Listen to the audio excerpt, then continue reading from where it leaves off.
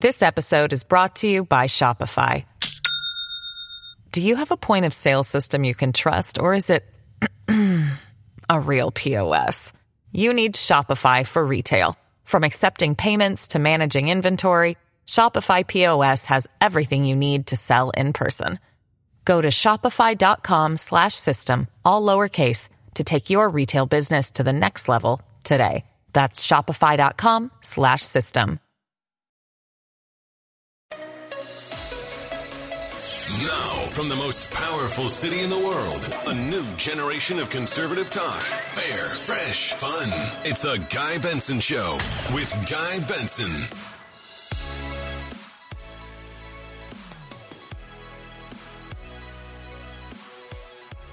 It is Thursday, September 29th, 2022. I'm Guy Benson. This is the Guy Benson Show, coming to you live from Washington, D.C., and the Fox News Bureau here in our nation's capital, the Tony Snow Studios. Thank you very much for tuning in. Every weekday between 3 and 6 p.m., that's our show. I'm your host, also political editor at townhall.com and a Fox News contributor. I'll be on Special Report tonight with Bret Baier and company. On that panel, around 6:45 Eastern Time. Hope to see you there on Fox News Channel. Our website here for the radio show is GuyBensonShow.com. Podcast is free every day on demand.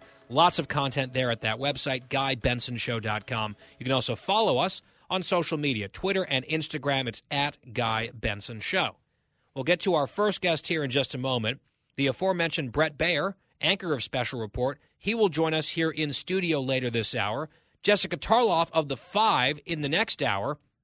And in our final hour, Jason Rantz, radio host, crime correspondent, will be talking about the midterms and that issue of crime with Jason coming up a bit later on.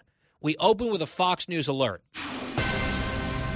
Hurricane Ian, now a tropical storm. It has left Florida. It's off the East Coast now and moving northward. There is some concern that I've seen that it could re-strengthen into a hurricane as it smashes into other states.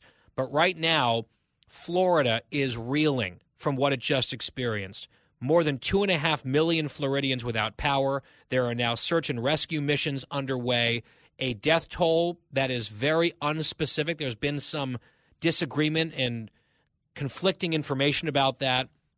But last night on Fox News Channel, Governor DeSantis talked about the historic nature of this natural disaster in Cut 4. Well, I think it's clearly the biggest flood event we've ever seen in that part of the state. And that's not just Lee and Charlotte. That would be Collier. And you had massive, massive storm surge. You have places in those counties that have massive standing water. That, of course, presents a lot of hazards on the back end. I mean, we've been telling folks, be careful once the storm goes past. There were 7 deaths directly caused by Hurricane Irma. There were 77 deaths caused in the aftermath for things like downed power lines or misusing generators. So that's going to be a major, major disaster. DeSantis has been giving regular updates and briefings. Seems like he's barely slept in Florida now over the last couple of days. He and President Biden sort of famously had not spoken about this issue. Biden was only talking to mayors, not to the governor. Governor DeSantis, we played the sound saying, "We have no time for political pettiness here. My phone line is open." And since he said that, sort of an olive branch, the report is, and it's been confirmed by both leaders, that Biden and DeSantis have now spoken on 4 or 5 different occasions, and they've been mutually respectful. DeSantis very openly thanking the Biden administration for their assistance on some of these requests, and hopefully that cooperation will continue to transcend politics. Now, what is next for this storm and what comes next down in Florida? Joining us now is Rick Reichmuth, chief meteorologist for Fox News. And Rick, it's good to have you here. Glad to be here, Guy. It was very nice to meet you, I have to say. For the first time in person, we were in New York. I was on Fox and Friends, and we were able to chat a little bit in the green room. Since then, obviously, things have gotten very serious in your world. And for the people of Florida, let's just start with the present threat of this storm. It's gone from Florida. It's now downgraded to a tropical storm. How real is this possibility that it could once again gain momentum sufficient to be categorized, yet again as a hurricane as it heads toward other parts of the country in the southeast? I'd say it's likely that that'll happen. And when we say it's out from Florida, that's just the center of the storm is now off of the coast of Florida. So Florida still has impacts. The east coast of Florida, we've probably got about another maybe 5 to 7 inches of rain for places from around Daytona Beach up towards Jacksonville. So more rain to be had along the coast. They've had a lot of rain already. That flooding will continue. And there's a big storm surge issue that's continuing to go on, especially up towards Jacksonville, where we've got all of that rain that's falling. A lot of it wants to exit the St. Johns River in towards Jacksonville, but the coast is pushing, the wind is pushing that water back up into that river that wants to exit. And so that's causing storm surge that is going to be really significant around the Jacksonville area. If you're along that St. Johns River, a lot of people know exactly where they are there and if they're susceptible to storm surge issues, but they're going to have it right there. So Florida still has it for about the next, at least that rain for probably about the next 8 to 10 hours. Then most of that rain will be off, and then by tomorrow, we're going to look at a landfall of the storm somewhere in South Carolina. I don't think it'll be Georgia. Don't think it'll be North Carolina, but it's going to be South Carolina for a landfall of the center. They're already getting the rain from this or getting an increased storm surge. They're getting the wind already, but probably we'll have a storm that's strengthened. It's going to have enough time over water. It's going to go over the Gulf Stream, which is that really warm water that's there out in the Atlantic. And because the center of it's still enough intact, we'll probably see this strengthen again. One thing, guys, sometimes, when a hurricane goes over land, it begins to weaken because it doesn't have that energy source any longer. But if it goes over mountainous land, it really disrupts that center circulation of a storm. Florida's flat, so it doesn't have any of those mountains to break it up. It was able to go across the entire state and still keep that center circulation really well intact. And that's why we think it'll strengthen again before it gets back, makes a second landfall tomorrow in South Carolina. Yeah, and your assessment here is South Carolina. Is that for certain? Could this thing change overnight? And how specific will you get and when about which communities in particular, whether it's North Georgia or the southern part of North Carolina or the entire coastline of South Carolina? Will there be more specificity? When will people have a sense of if their communities are really in the danger zone? Yeah, you know what? I'm glad you asked this question because let's use Florida as an example of this. So the images we're seeing right now out of the Fort Myers, Naples area, that's where we saw the storm surge, and that's where we saw that really devastating impacts from this hurricane. But then there's the rain impacts. That's across a much bigger area from Tampa through Orlando up towards Daytona Beach, indoors Jacksonville. So a big rain impact far away from where the center of the storm came on shore, and then wind for everybody. So if you say which communities in South Carolina, we're not going to pinpoint an exact spot where the center of it will come on, but from the center of it to the right, we will see storm surge. And that storm surge right now looks like maybe 4 to 7 feet, and that'll definitely cause some problems in that area. But everybody in South Carolina is going to see a lot of rain. We'll see a lot of wind. So we'll see flooding across interior sections. We'll see power outages as well. Not like what we saw in Florida because it'll be a much weaker storm, but it'll be probably a Category 1 hurricane, and so that can definitely has a possibility to cause some that was problems. my next question. I don't want to downplay it or be dismissive at all of the ongoing threat, but when Ian made landfall in Florida as Category 4, and we've seen how awful it's been, especially in the southwestern part of Florida, if and when it gets to South Carolina, it'll be maybe at most Category 1. Is that less scary? And I just want to make sure that we're talking about that in a way that doesn't make people let their guard down or not prepare properly, but also we don't want to be overly needlessly alarmist either. What is your communication to people who are living in South Carolina or areas that will probably get hit tomorrow by this thing? I mean, isn't that the trick in media in general, is to try to figure out how to accurately assess and communicate the risk threat? And so there's no way that a Category 1 is as high of a risk as a Category 4. It's just not. But a Category 1, if we hadn't had this Cat 4 that just hit, and this was only a Category 1 heading towards South Carolina, we'd be putting a lot of energy into it because a Category 1 can be a really serious storm. And all of that just depends on your infrastructure. It depends on the elevation of your home or your business. It depends on how close you are to the coast. It depends on, if you're in a flood-prone area. It depends if your trees and your electrical system in your community, if it's above ground and you've got old trees that haven't been pruned by Mother Nature from wind and such. So, all of these things are relative. But You're not going to have what you saw in Florida happen in South Carolina. But if you're in South Carolina, you need to know your home, know your surroundings, listen to your local emergency managers, because those are the ones who know every road and every spot that floods, and pay attention to what they say, and just be aware of your surroundings, because Category 1 can cause a lot of damage. It's not going to cause what we're seeing in Florida, but you don't have to have that for you to have, big financial impacts or loss of life. Yeah, I think that's important context. That's what's next.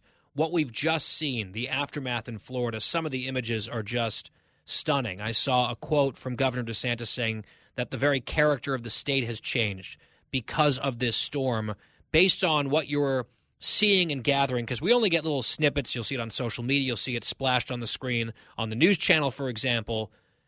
In terms of your career, Rick, as you've followed a lot of big storms, where does this one rank? You don't have to give an exact number, but on the level of seriousness and destruction, is this one as bad as it seems to be for Florida? Yeah, it's definitely bad. I mean, again, I've been doing this a long time, and there's been a lot of really bad hurricanes, that have done different things, and each one kind of takes on its own sometimes they have a very specific threat, like Harvey that made landfall in Texas in an area that wasn't hugely populated, but then it stalled and rained 60 inches, and we saw all of that flooding in the Houston area. Was such a massive storm and big damage. We saw the same thing with Florence, and suddenly my mind isn't positive it's Florence, but I'm sure it's Florence, that hit the Carolinas a couple years ago and did the same thing, just brought all of this flooding. This one really kind of had all of it. It was a slow mover, so it had the flooding. It was so strong, so it had the wind, and it had the storm surge. So it kind of had all three of those impacts. This isn't hyperbolic to be saying that this is a really impactful, significant hurricane that we just had happen in South Florida. Rick Reichmuth is the chief meteorologist here at Fox News. My last question has to do with your profession and media coverage of weather events like this. I've seen sort of like this side plot on social media and sort of spilling out into conversations even with friends. And this happens from time to time in a big storm. There was that video that went everywhere of one of these reporters out there getting hit by debris live on the air. It looked like a very dangerous situation. Someone could get very badly hurt or even killed. And people ask, is it ethical? Is it responsible? Is it necessary for news organizations to send people into the thick of an extremely dangerous storm while talking about how dangerous it is? And is there a value add? Does it help keep other people safe to have that on the ground reporting? Or is it just really trying to get pictures and images that keep people's eyeballs attracted and therefore ratings? I just wonder, from your perspective, as you watch that debate play out, what are the ethics, and from a journalistic standpoint, what are sort of the standards about what is the value, or maybe lack thereof, of having people in harm's way reporting on storms sort of at ground zero? What do you think about that? I got to be honest with you. I don't know. And I know you'd probably want a better answer. I struggle with this. I will tell you, as a consumer of news and of video and of weather information, I am drawn to that extreme video that we can show. So I think any of us are.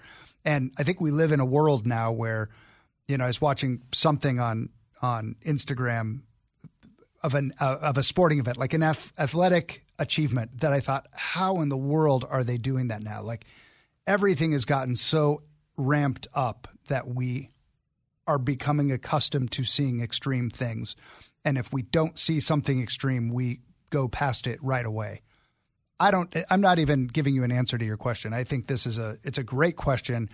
I don't know if there's any value. To me, the bigger value is seeing, you can put a camera up someplace and I will be drawn to it. Get the camera in the worst position. You don't need to throw a body there doing it. We can imagine what it's like to have your body, being pummeled by those winds. And the video that we're seeing the day after ought to be what we need to remember the next time how dangerous and destructive these storms are. And in terms of rallying around those communities and sending help to Florida, donations, I'm sure the federal government will be involved, the state government as well. They're coordinating. And I really do see both sides of it, where sometimes you see these people out there with stuff flying around. You're like, what on earth are they doing? Why? That person could get seriously hurt or even die, and they have a family, they have colleagues. Is that worth is the juice worth the squeeze, whatever cliche you want to use. On the other hand, it is journalism about breaking news and having people on the ground describing accurately exactly what they're seeing and not just, a static camera somewhere pointing at one shot.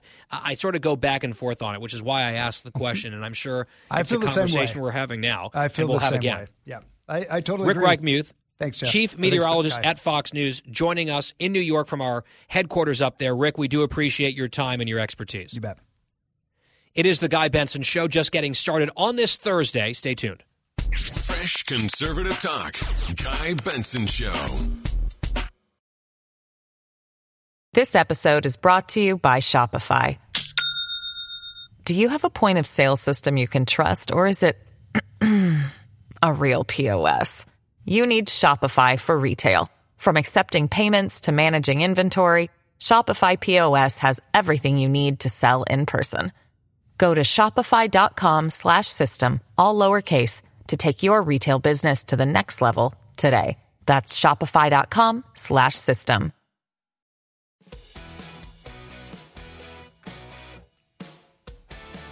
I'm Guy Benson here on The Guy Benson Show. And this news just breaking moments ago, Fox News alert. Our colleague Chad Pergram tweeting just a short while ago over in the U.S. Senate, steps from our broadcast center here at The Guy Benson Show. The Senate has passed a so-called continuing resolution, which is a government funding bill which averts a government shutdown. It will now move on to the House of Representatives. It needed 60 yeas to pass. It got well over that, 72 yeses, 25 noes. I would imagine nearly all, if not all of the noes were from Republicans, but there were enough Republicans joining hands to get the government funded. And I think this logjam was broken when the Joe Manchin piece of it that they were trying to attach to the CR, that he had, I guess, dealt with Chuck Schumer on, and he had negotiated this sort of rider, if you will, on permitting and this pipeline. Some Democrats opposed it. Some Republicans didn't want to reward Manchin for his negotiation with Schumer on the so-called Inflation Reduction Act. That got stripped out because of opposition to it, and then that cleared the way for this thing to pass. It's unclear if Manchin will actually get that bill passed, either in the next few months or in a lame duck session. I know he's hoping that he will. Maybe he's been double-crossed here, and he won't get it done. And then he stuck his neck out for the Biden agenda in return for basically nothing at all, except perhaps for the guaranteed end of his political career in West Virginia, where he has really fallen badly and stumbled in the polls. He went from pretty popular in his home state to now deep underwater, and I know there's Republicans sharpening their knives for him. Maybe he'll just walk away from politics now, depending on how this whole thing plays out in the next few months. But this was one bite at the apple, and it's strike one is how I described it earlier in the week on a special report. He said there would be consequences if the leadership in his party didn't actually make good on the promise. Well, here was one big opportunity for them to do that, and they could not get even their own party in line to do it. And there are progressives lining up in the House to oppose it as well. So I guess the writing was on the wall, and I wonder if Manchin feels kind of like a sucker at this point. I guess we'll see how this thing plays out. By the way, we were talking about the hurricane. Now the tropical storm might become a hurricane again. There were some people on social media yesterday really strongly condemning President Trump for raising money or asking for money for himself and his political ambitions during this hurricane in his now home state of Florida. I'm not here to defend Trump and the timing of that, but those same people seem totally unbothered by the sitting president of the United States, Joe Biden, attending a political fundraiser last night here in Washington, D.C. If it's horrible for the former president, what, not a peep about the current president? You might be a hack if that's your outrage metric. We'll be right back. Out of the gates and ready to go. Hey, it's Hutton and Withrow. Hot Mike is here on the Outkick Network. We've got your afternoon covered with the latest sports discussion, and it's available wherever you find your audio. Daily analysis and news. He is hot. I am Mike. Actually, my name is Chad. His name is Jonathan, but you get the picture. We're going to bring it every single day. Whatever you want to call us, we'll respond to. We just want you to respond to what we're dishing out every day. And while you're here, we hope you subscribe to the podcast, like, subscribe, and share.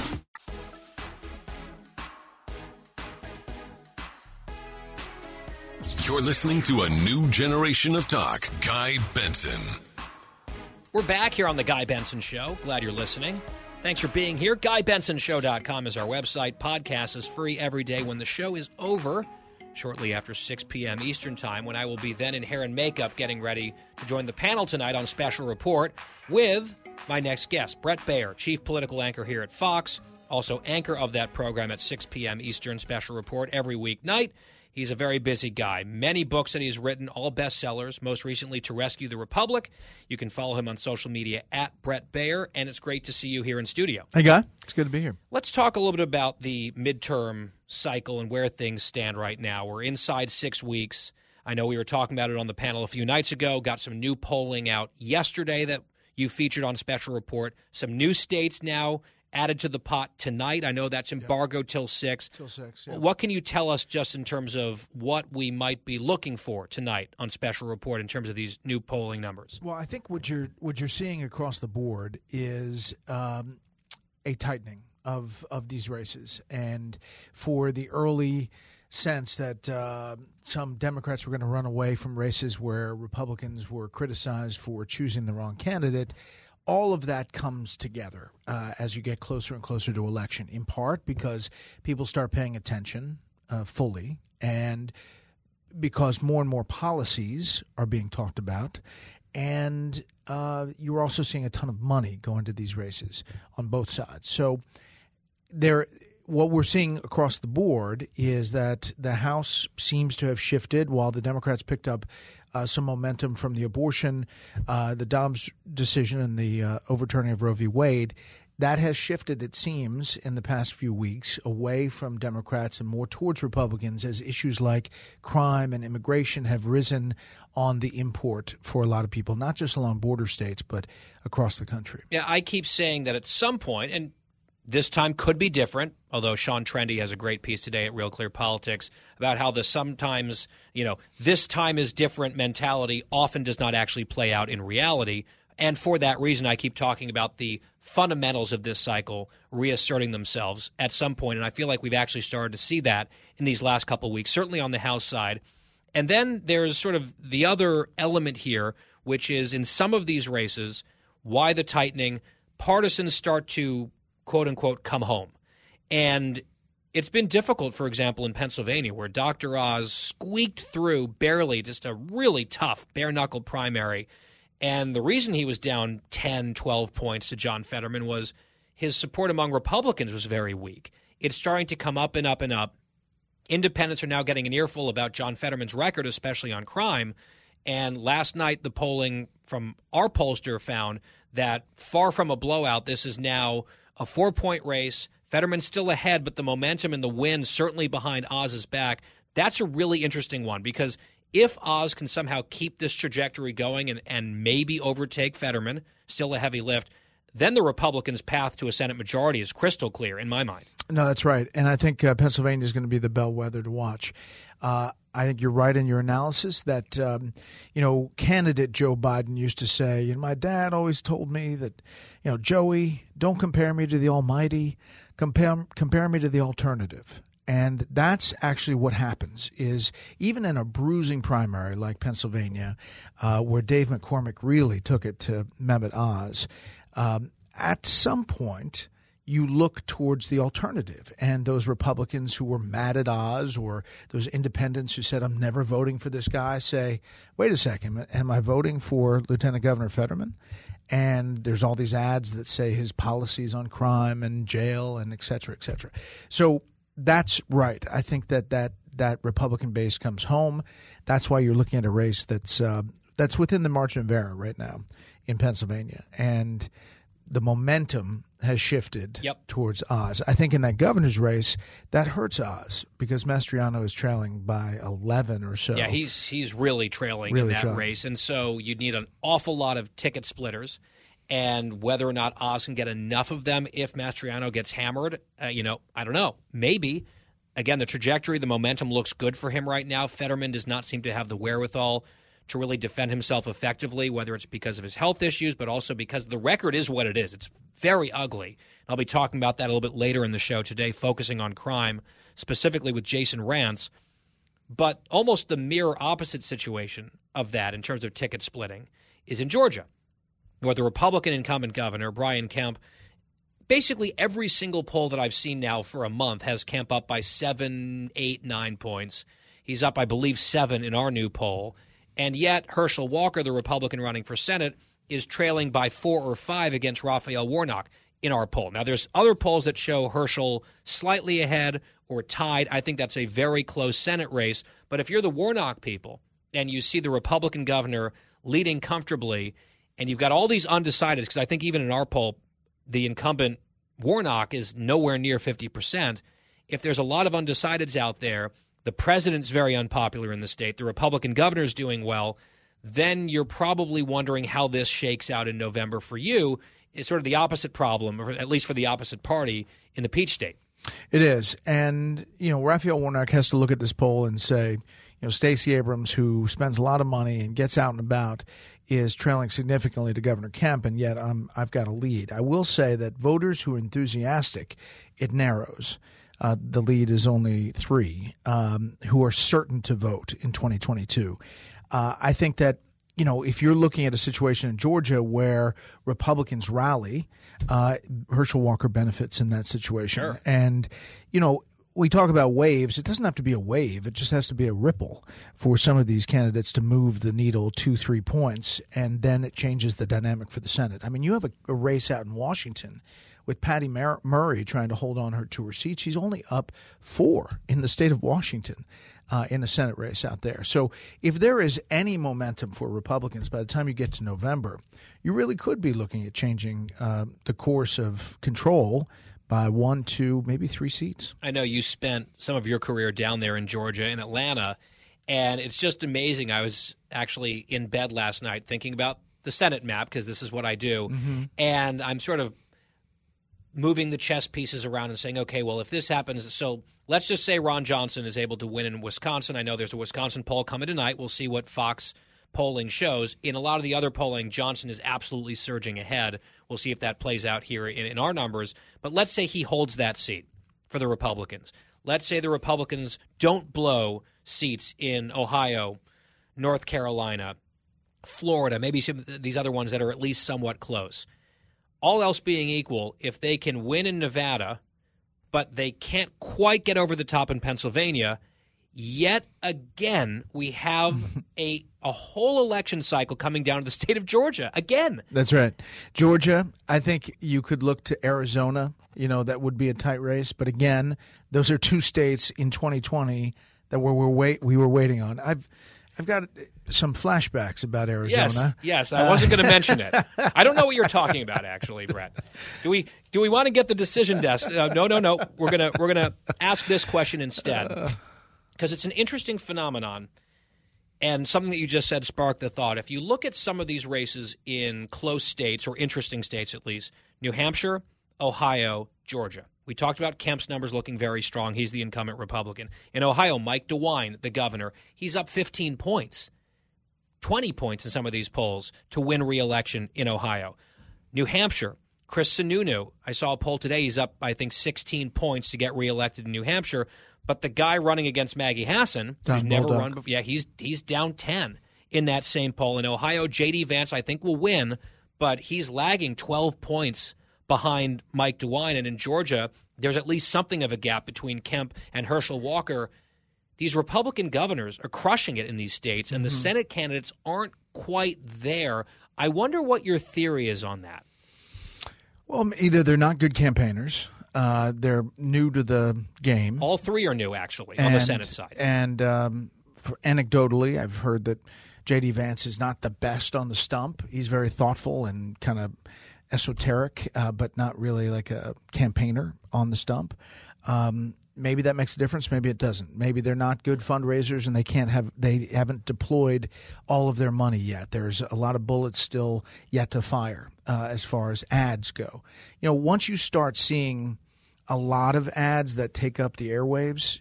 There's a diminishing point of returns, but it does move a little bit. And remember, these have not had debates as of yet. We have not seen debates.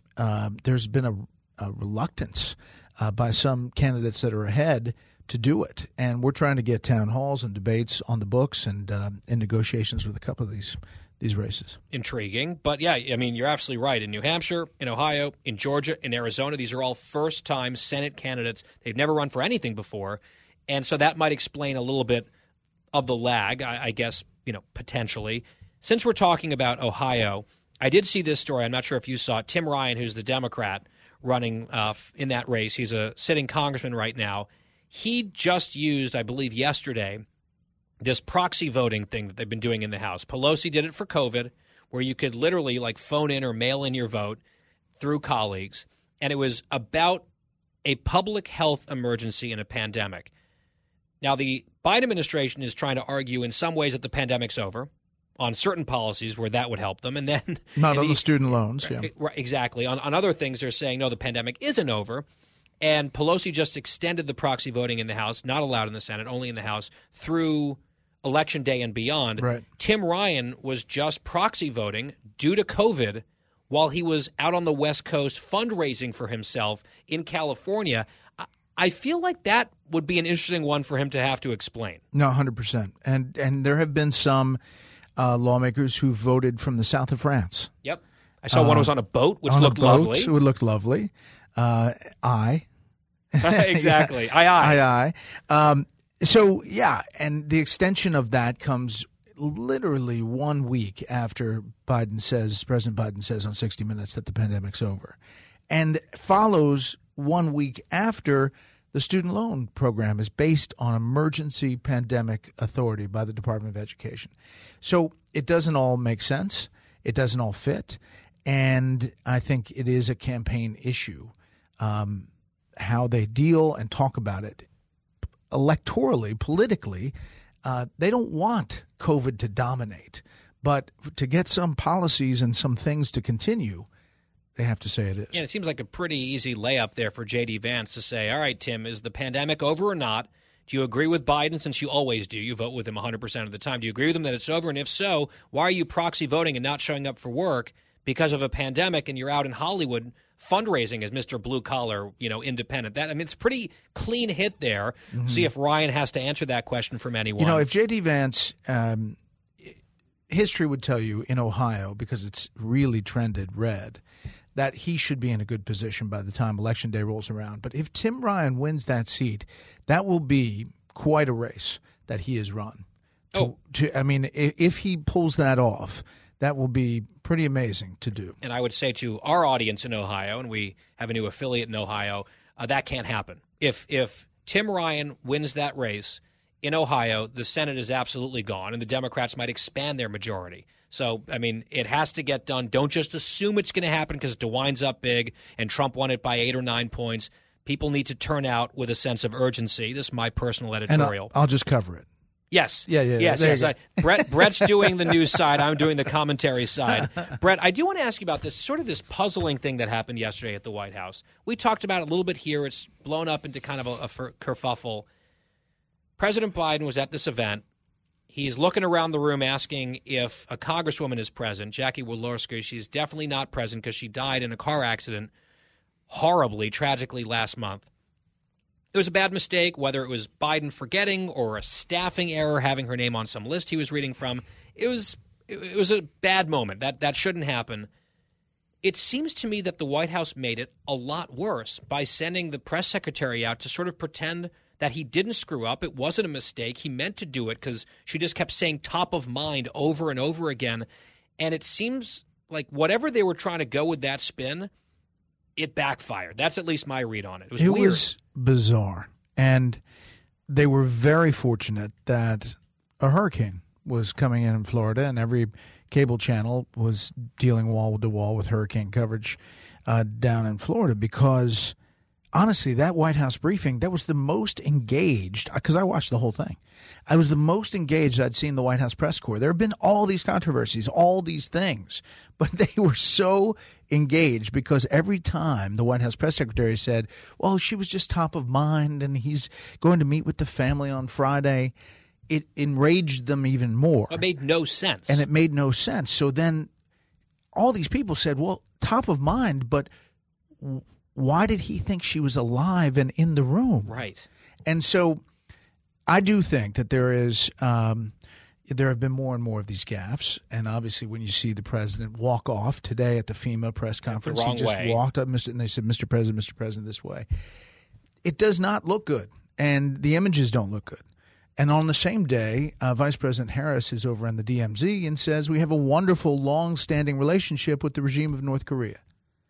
And it's, it's unbelievable, the amazing gaffes that are pretty big that I think through the prism of the media covering a Republican administration would be front and center for quite some time. I suspect you're right, and we'll have that sound from the vice president a little bit later on. Very quickly, Brett, before you go, I learned something about you this week. Your very first concert, Billy Joel. Billy Joel. Same with me. How about that? Billy and Elton, actually. I saw them together, which is pretty great. I was the early days.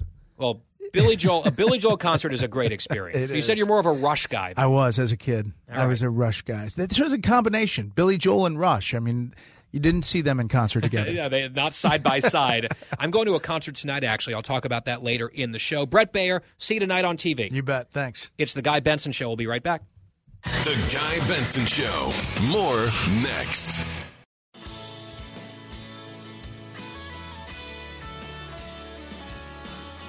We are back here on The Guy Benson Show.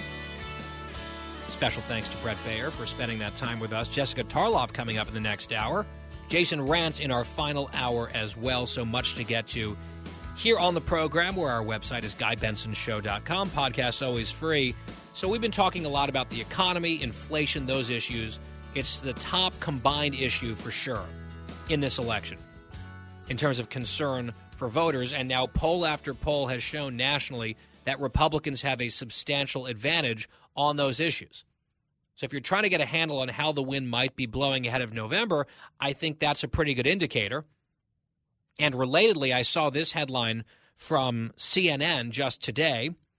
Revised GDP data shows U.S. economy shrank in the second quarter, solidifying 2 straight quarters of contraction. So I guess we obviously saw the second consecutive quarter of negative growth in Q2. We had a big fight over what that meant.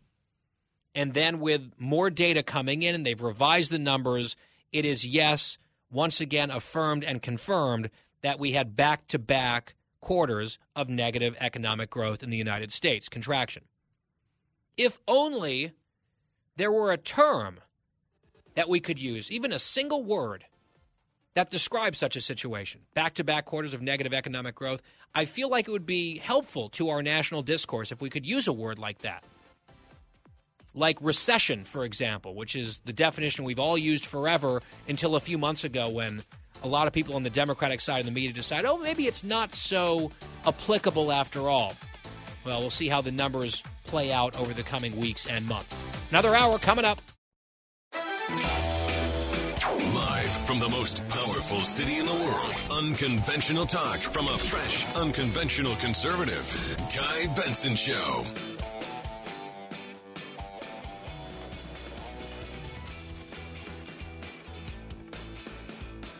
It's a brand new hour here on The Guy Benson Show. Thank you for listening. I'm your host, Guy Benson. Our website here, GuyBensonShow.com. Our podcast is free, on demand every day. Catch me tonight on Special Report with Brett Baer and the whole panel. I think it's Jeff Mason, Hugh Hewitt, and yours truly, along with Brett, who was here with us last hour, right around 6:45 p.m. Eastern Time. That's on Fox News Channel. Fox News alert as we begin this middle hour, the Dow way down today. So a rebound yesterday. We asked Sandra Smith about that. She said it might be a blip. Well, that's what it seems like because it crashed right back down today, closing in the red by 458 points, ending the day at 29,225. With us now is Jesse Tarloff, Fox News contributor, co-host of The Five, head of research at Bustle. And here at the show, she is also our chief romance and baby correspondent. for all sorts of different reasons. She's highly qualified. Jessie, welcome back to the show. Thank you so much. You're also, based on what I read in the Los Angeles Times, a star. Big profile piece of you in the LA Times about your career at Fox, your role on the air. Pretty cool stuff, pretty big deal. Well, you know me, I'm the biggest deal around. Hat tip to media relations. They did a fantastic job. But it was awesome. I did the interview a couple weeks ago, and the LA Times came and sat through a taping of the show and did some custom photos. I believe appropriately face-tuned my face and evened out my skin, and, everything looks peachy. But, yeah, it was great. We talked a lot about my background, and the piece has a lot, especially about my dad, which was very meaningful for me. And then kind of, what the special sauce of the five is. And, yeah, it was just a wide-ranging, delightful discussion. So thank you for bringing it up. Were you happy with the way it came out? Because I know sometimes people get interviewed and they'll get profiled, and the story comes out and they're like, oh, boy, this is not what I was looking for. What I thought, yeah. But you're happy. No, not this time. I actually, no one has even pointed out something that they're like, no, like that, it'd be better without this. And no, I really wouldn't change much about it. Obviously, there were things that we talked about. The interview ran about 90 minutes that didn't make it into the piece. But I was happy with everything that the writer chose. And I thought that it painted, what I've been doing, at the network in a very positive light. And the crux of it is really grappling with the question of, is it worthwhile for Democrats to be on a conservative network? Is anyone listening basically to what you have to say? And I think yes, that they are. And the Five actually has very high liberal and independent viewership, which is something that we actually have across a lot of Fox programming, but it's especially true of the Five. So I feel like there are persuadables out there, and that they're at least giving my ideas, a look. So that's a good thing. No, I think that's right. And I think having a multiplicity of voices and perspectives is good, even though much of our opinion programming leans to the right, no question. I think it's important to have different perspectives, and you provide that. That's why we like having you here on this show as well. People can go and check out this story about Jessica Tarloff in the LA Times. And by the way, one thing that I saw that you said there that I just want to linger on for just a second before we move on to politics of the day, it's worth underscoring this because I get questions about this too. And I think it merits a little bit of comment from both of us. One of the reasons that I really like being here at Fox, and I've been here now for 9 years, which is sort of unbelievable to say out loud that it's been that long, never once ever in that time has anyone in leadership at this network tried to tell me what I can or cannot think or say on the air, ever. It is always up to me and my conscience and my critical thinking to come on the air and say what I believe, whether I'm right or wrong. There's never been, and I've never felt any effort to pressure me on anything or to nudge me in a direction or explicitly tell me certainly that has never happened. And I think sometimes people assume, not just Fox, but like in this world, there are people sort of given a script or there's talking points that go out and we're only going to do this or we're going that direction and get on board. That has not been what I've experienced. There's been complete editorial independence, and that is extremely valuable to me. And I feel like if it weren't the case, I wouldn't want to be here. And I know that you address some of that in this piece as well, coming from the other side of the ideological spectrum.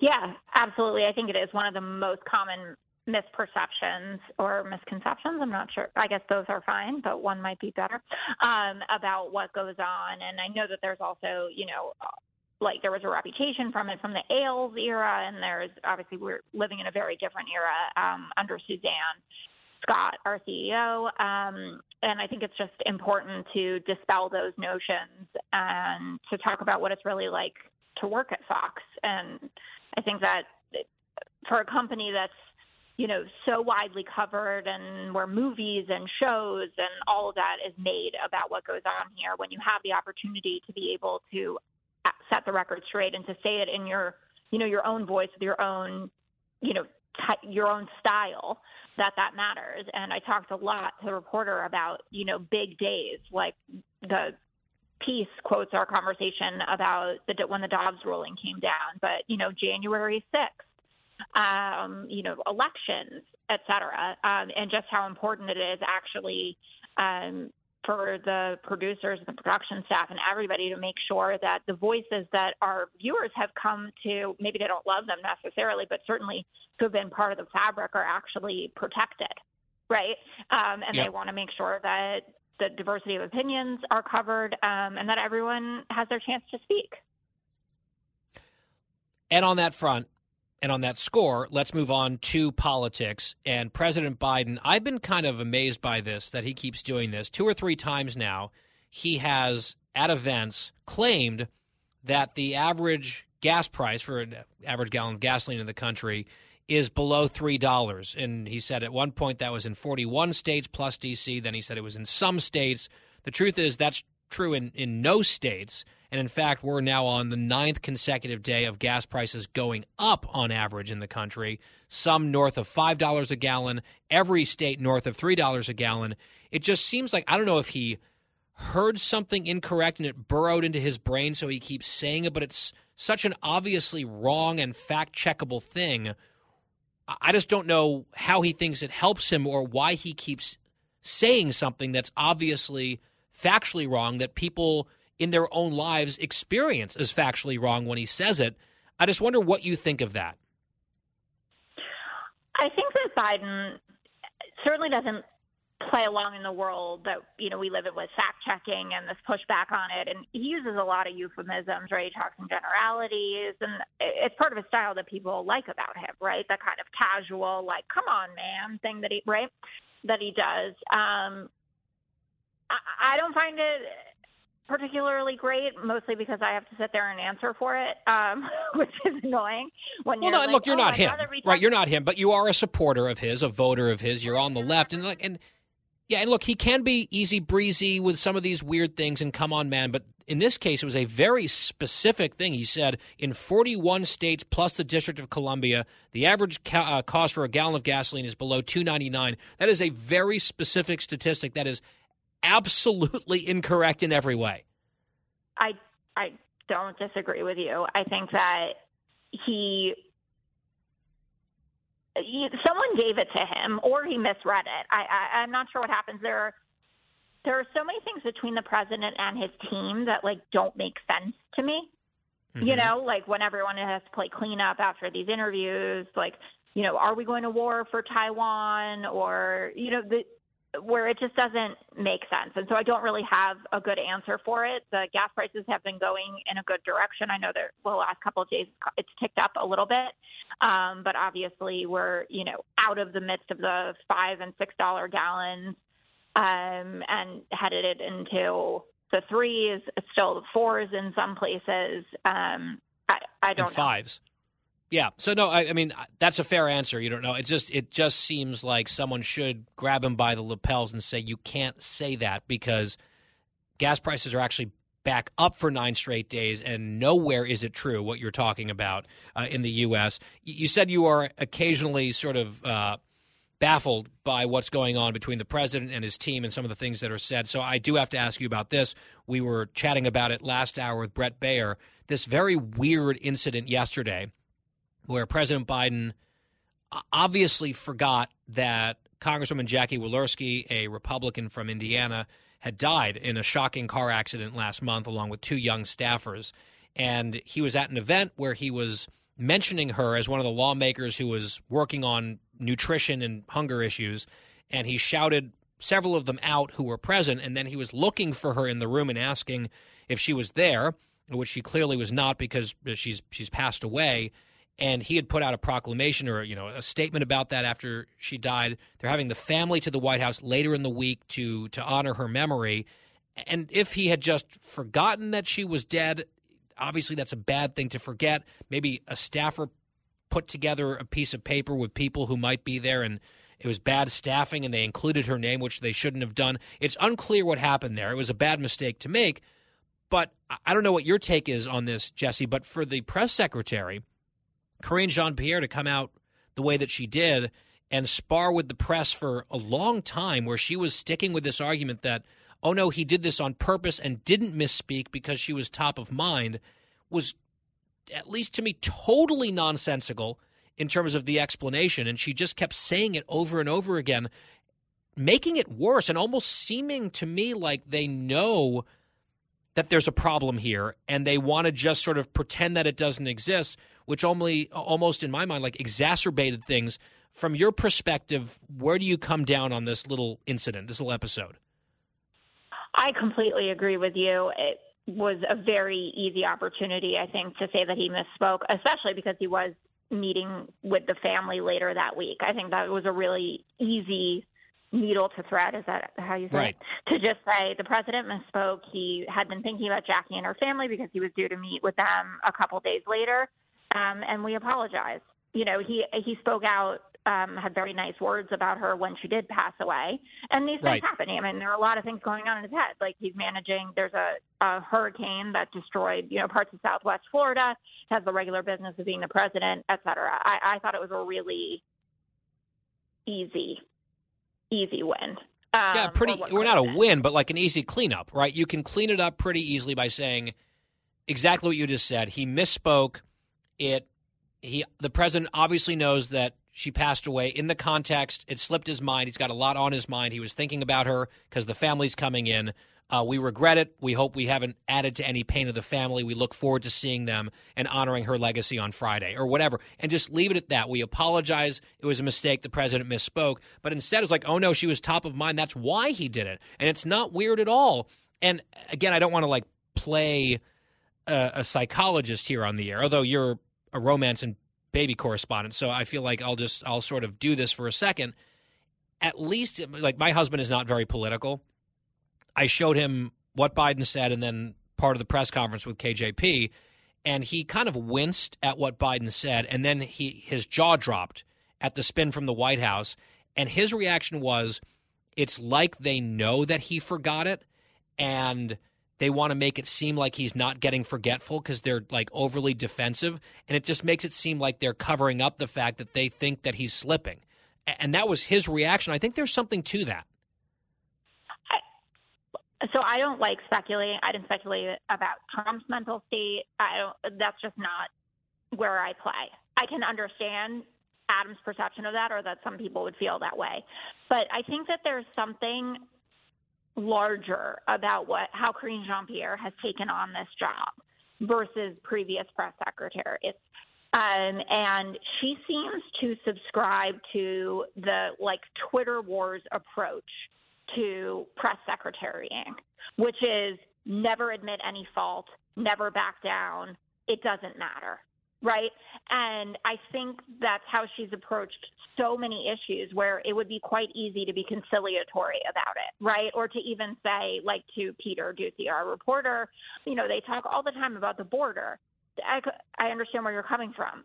It's a terrible thing, obviously, these fentanyl overdoses. We need to do more X, Y, and Z things. Right. Without saying, yes, we have, wild open borders or whatever, whatever the talking point du jour might be about it. And this hardened stance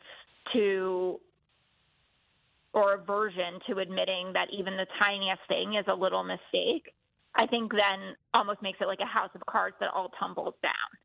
You know what I mean? There was the credibility just is not there. And it's not even like she's not being candid but being smooth about it. She's being not candid and obviously spinning in a totally non-credible way, and also doing so in a very sort of stilted, ham-fisted way, which is the worst of all worlds. That's sort of my perception of it.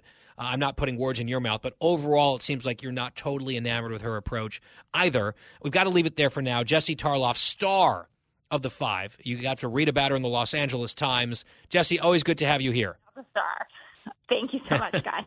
All right, you bet. We'll be right back. It's The Guy Benson Show. Fresh conservative talk. Guy Benson Show.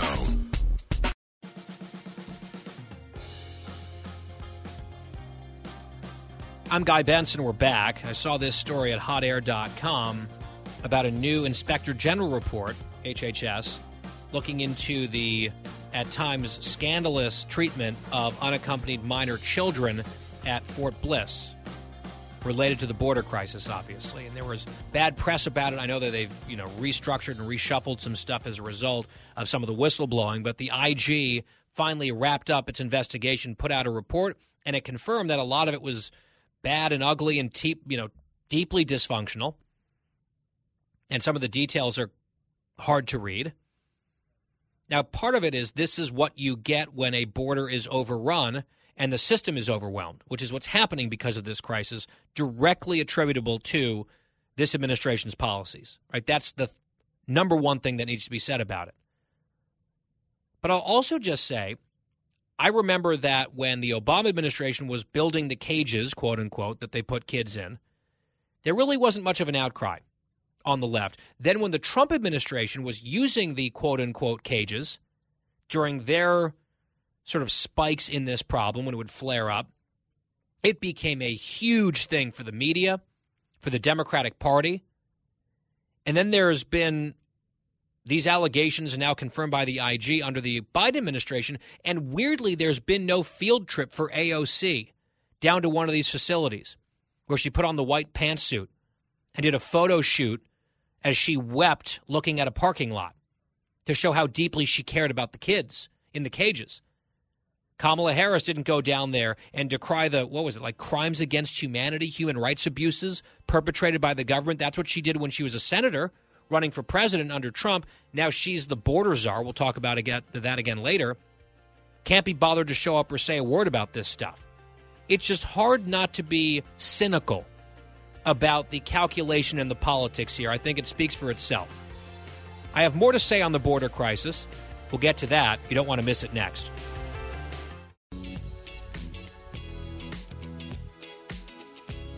Talking about the issues you care about. Guy Benson.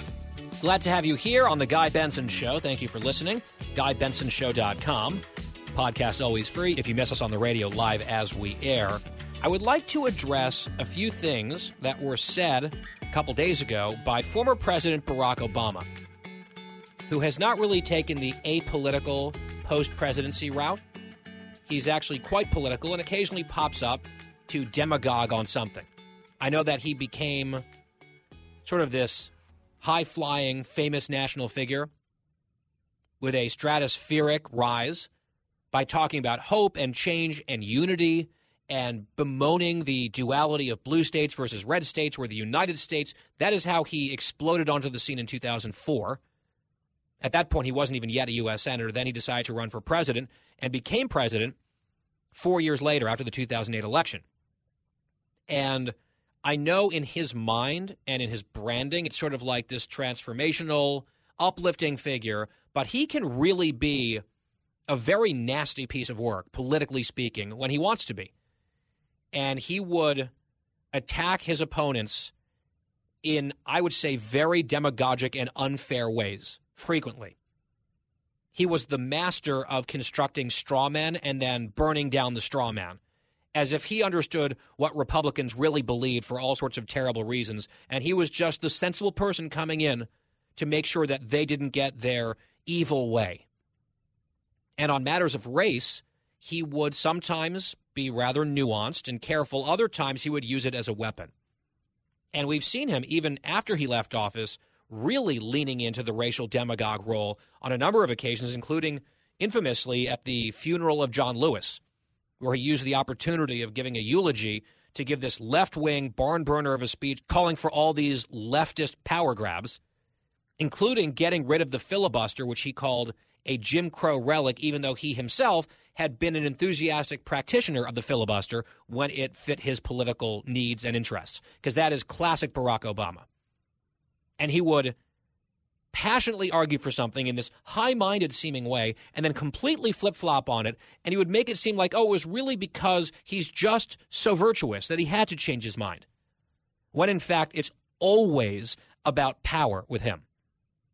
So that whole lead-up is just kind of the backdrop that I wanted to set in place. Obviously, I was not a big fan of his presidency. He gave a speech in San Diego, California on Sunday. And at one point, he was talking about the Republican Party, their agenda, their messaging, and he brought up the border crisis, although he didn't use those words. And he framed it, I think, in a way that is not only obsolete, but also deeply unfair and actually quite offensive to a lot of people. But many on the left absolutely believe this to be true. I think it's lazy. I think it's cheap. But this is the direction that he went, cut 27. I will say that right now, the biggest fuel behind the Republican agenda is related to immigration and the fear that somehow America's character is going to be changed if people of darker shades, there are too many of them here. So what's really driving the Republican agenda is immigration and the fear of too many dark-skinned people. In short, racism. The Republicans are motivated by the border crisis because they are racist and fear people of different skin colors. Now, there's many different responses that I would like to give, and I plan to here. Before we do that, here's a little flashback of Barack Obama as a candidate in 2007. So this is the 2008 cycle, and he was actually attacking President Bush and the Bush administration on the border and on immigration. Listen to cut 28. This administration, the Bush administration, has done nothing to control the problem that we have. We've had 5 million undocumented workers come over the borders since George Bush took office. It has become an extraordinary problem.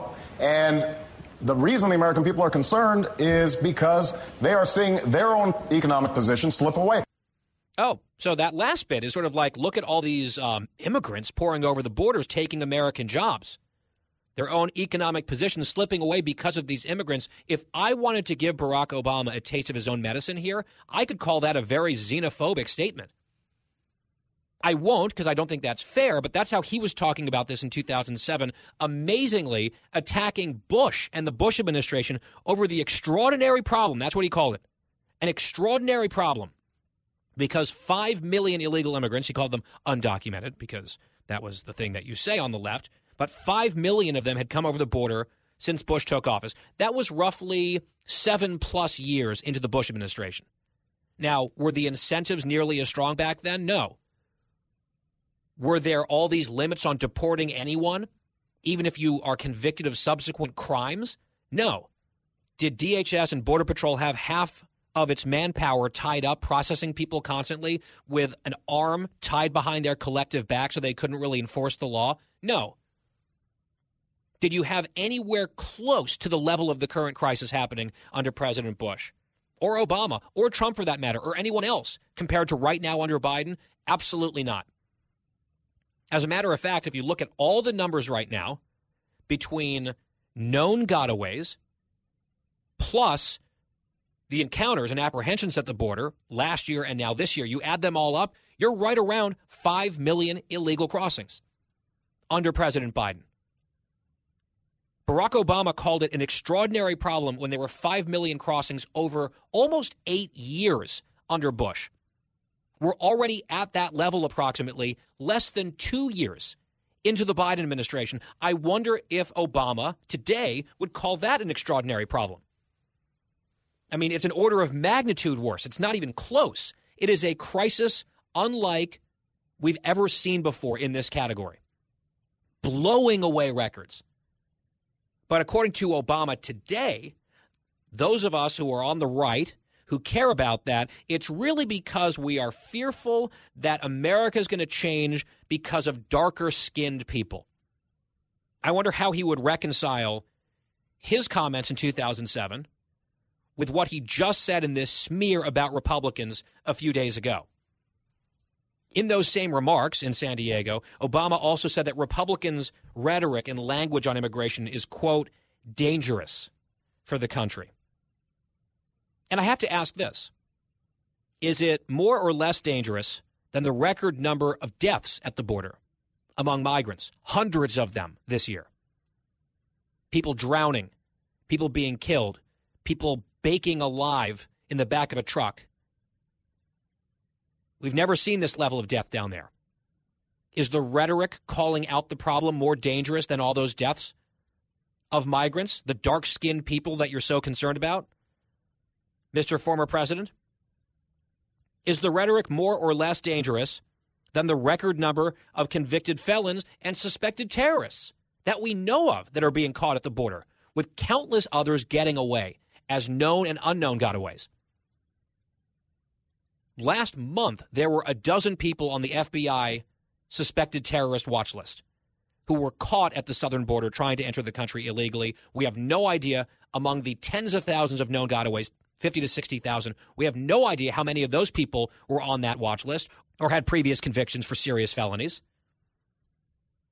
Now, is that less dangerous than the words Republicans are using because they're alarmed by all of this? You would think so, listening to Barack Obama. Is the Republican rhetoric more or less dangerous than the absolute deluge of drugs entering this country through the southern border, particularly fentanyl? Fentanyl is now the number one cause of death in young Americans. Number one. Nothing is killing young Americans more than fentanyl, which we know is being smuggled in huge quantities across the border. We are interdicting some of it, but certainly not all of it. The cartels have started to make it look like Skittles, like rainbow-colored, which is scary for anyone with children. Does that count as more or less dangerous, Mr. Obama, than Republicans talking about the border crisis?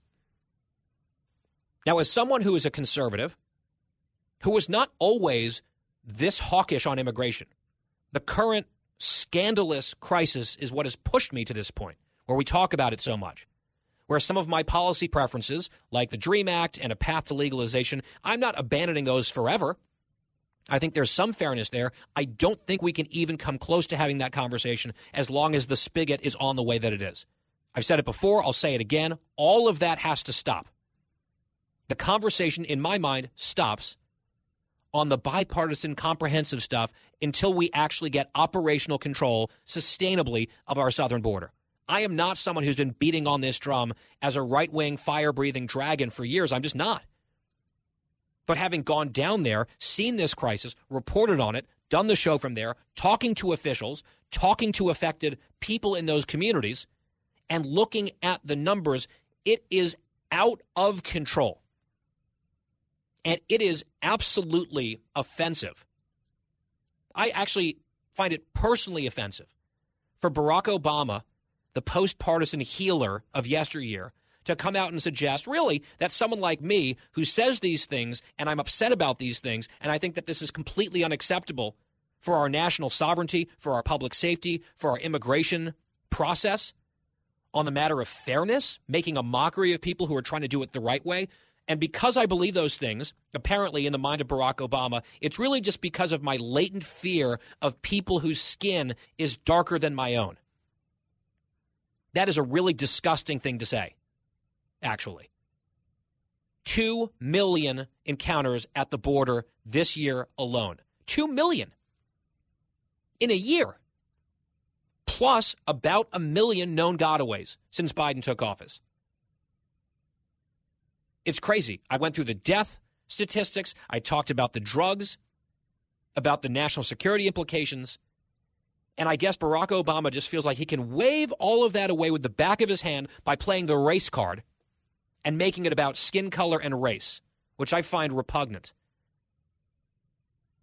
And by the way, since you raised this, Mr. Former President, since you insisted upon making this racial, I must ask, have you been sleeping through the last year or so when it comes to some of the realignments happening in our politics? According to one exit poll, Glenn Youngkin in Virginia won the Hispanic vote last year. Hispanics across New Jersey shifted dramatically away from the Democrats last year. Down along the Rio Grande, in Texas, border communities, overwhelmingly Hispanic, dark-skinned people, Mr. President, since that's apparently how you think about folks, just sorting them into little categories and silos based on immutable characteristics. If that's the way you want to think about it, down along the Rio Grande, there has been a seismic change in the politics down there. Republicans flipped a border district in Congress from blue to red, electing a Latina who is running against the border policies of your vice president, now the president, Joe Biden.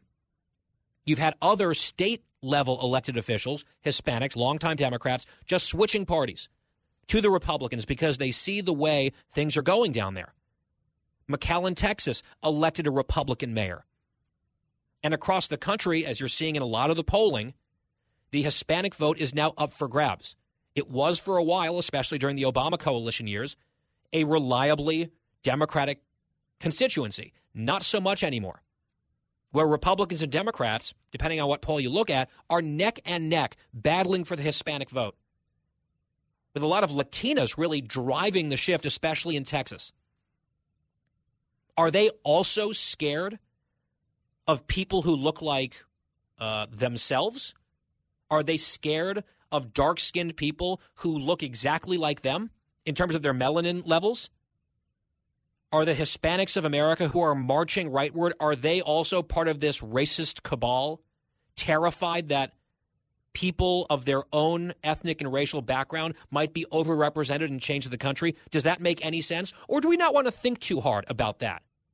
Do we not want to think too hard about people of color moving in the Republican direction because of a whole host of issues, one of which is the chaos at the border that law-abiding Hispanic people in America do not like because it is devastating their communities? These are things that apparently Barack Obama has not thought too hard about. He's out there making, I have no idea how much money he made for this speech. Sure, it was a very pretty penny. And he sort of rolled in and decided, let's just go ahead and slime the Republican Party as racists. And that's my little tidy in-a-box explanation of the backlash against the border crisis. It only has to ignore all the reality that I just laid out. But maybe that's not the world that Barack Obama inhabits at this point. It's still not an excuse for what he said, which is why I wanted to take an opportunity to respond on substance and in depth, because that was an attack, a broad-based, broad strokes attack on the Republican Party, but it also felt personal to me and anyone in this audience who shares these concerns. We talked earlier in the week about Pete Buttigieg indignantly saying, these Republicans have no solutions. They just attack and they do these stunts. He was going after Ron DeSantis. Of course, they do have solutions. Pete and the Democrats just don't like them. What's Barack Obama's solution? Seems like all he has is racial attacks. Does Obama support the Biden administration and their policies here and their outcomes, the results, the humanitarian and national security and public safety and national sovereignty crisis that has been unleashed across the country? Or is this just sort of an opportunity to go back into the old, I would say totally outmoded talking points of years ago to impugn the motives of people who disagree with him, which is very much in character for this guy? So I've said my piece. I'll take a break, and I'll be right back on The Guy Benson Show. Guy Benson will be right back.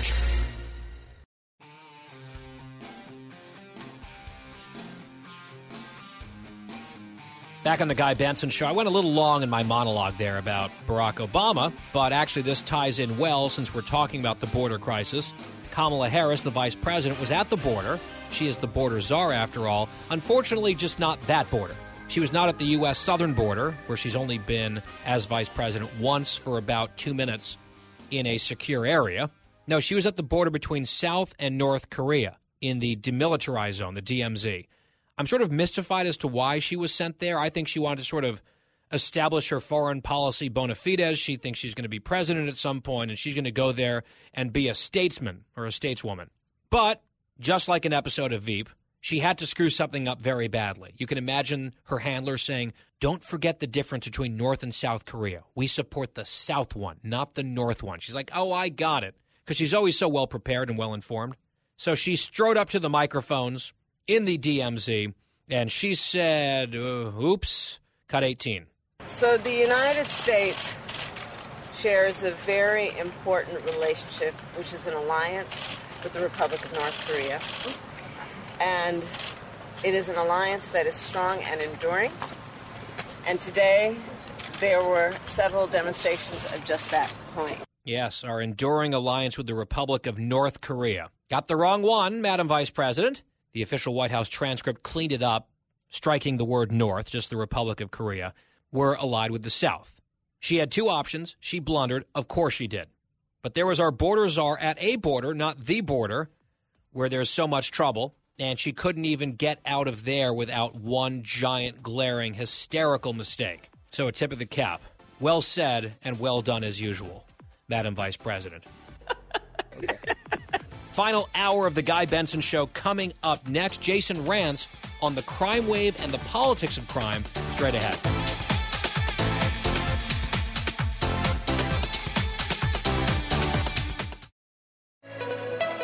It's 5 o'clock in the most powerful city in the world, Washington, D.C. It's time for the Guy Benson Show Happy Hour, sponsored by the Finnish Long Drink. Finland's most popular alcoholic beverage has come to America. Visit thelongdrink.com. And now, here's your host, Guy Benson.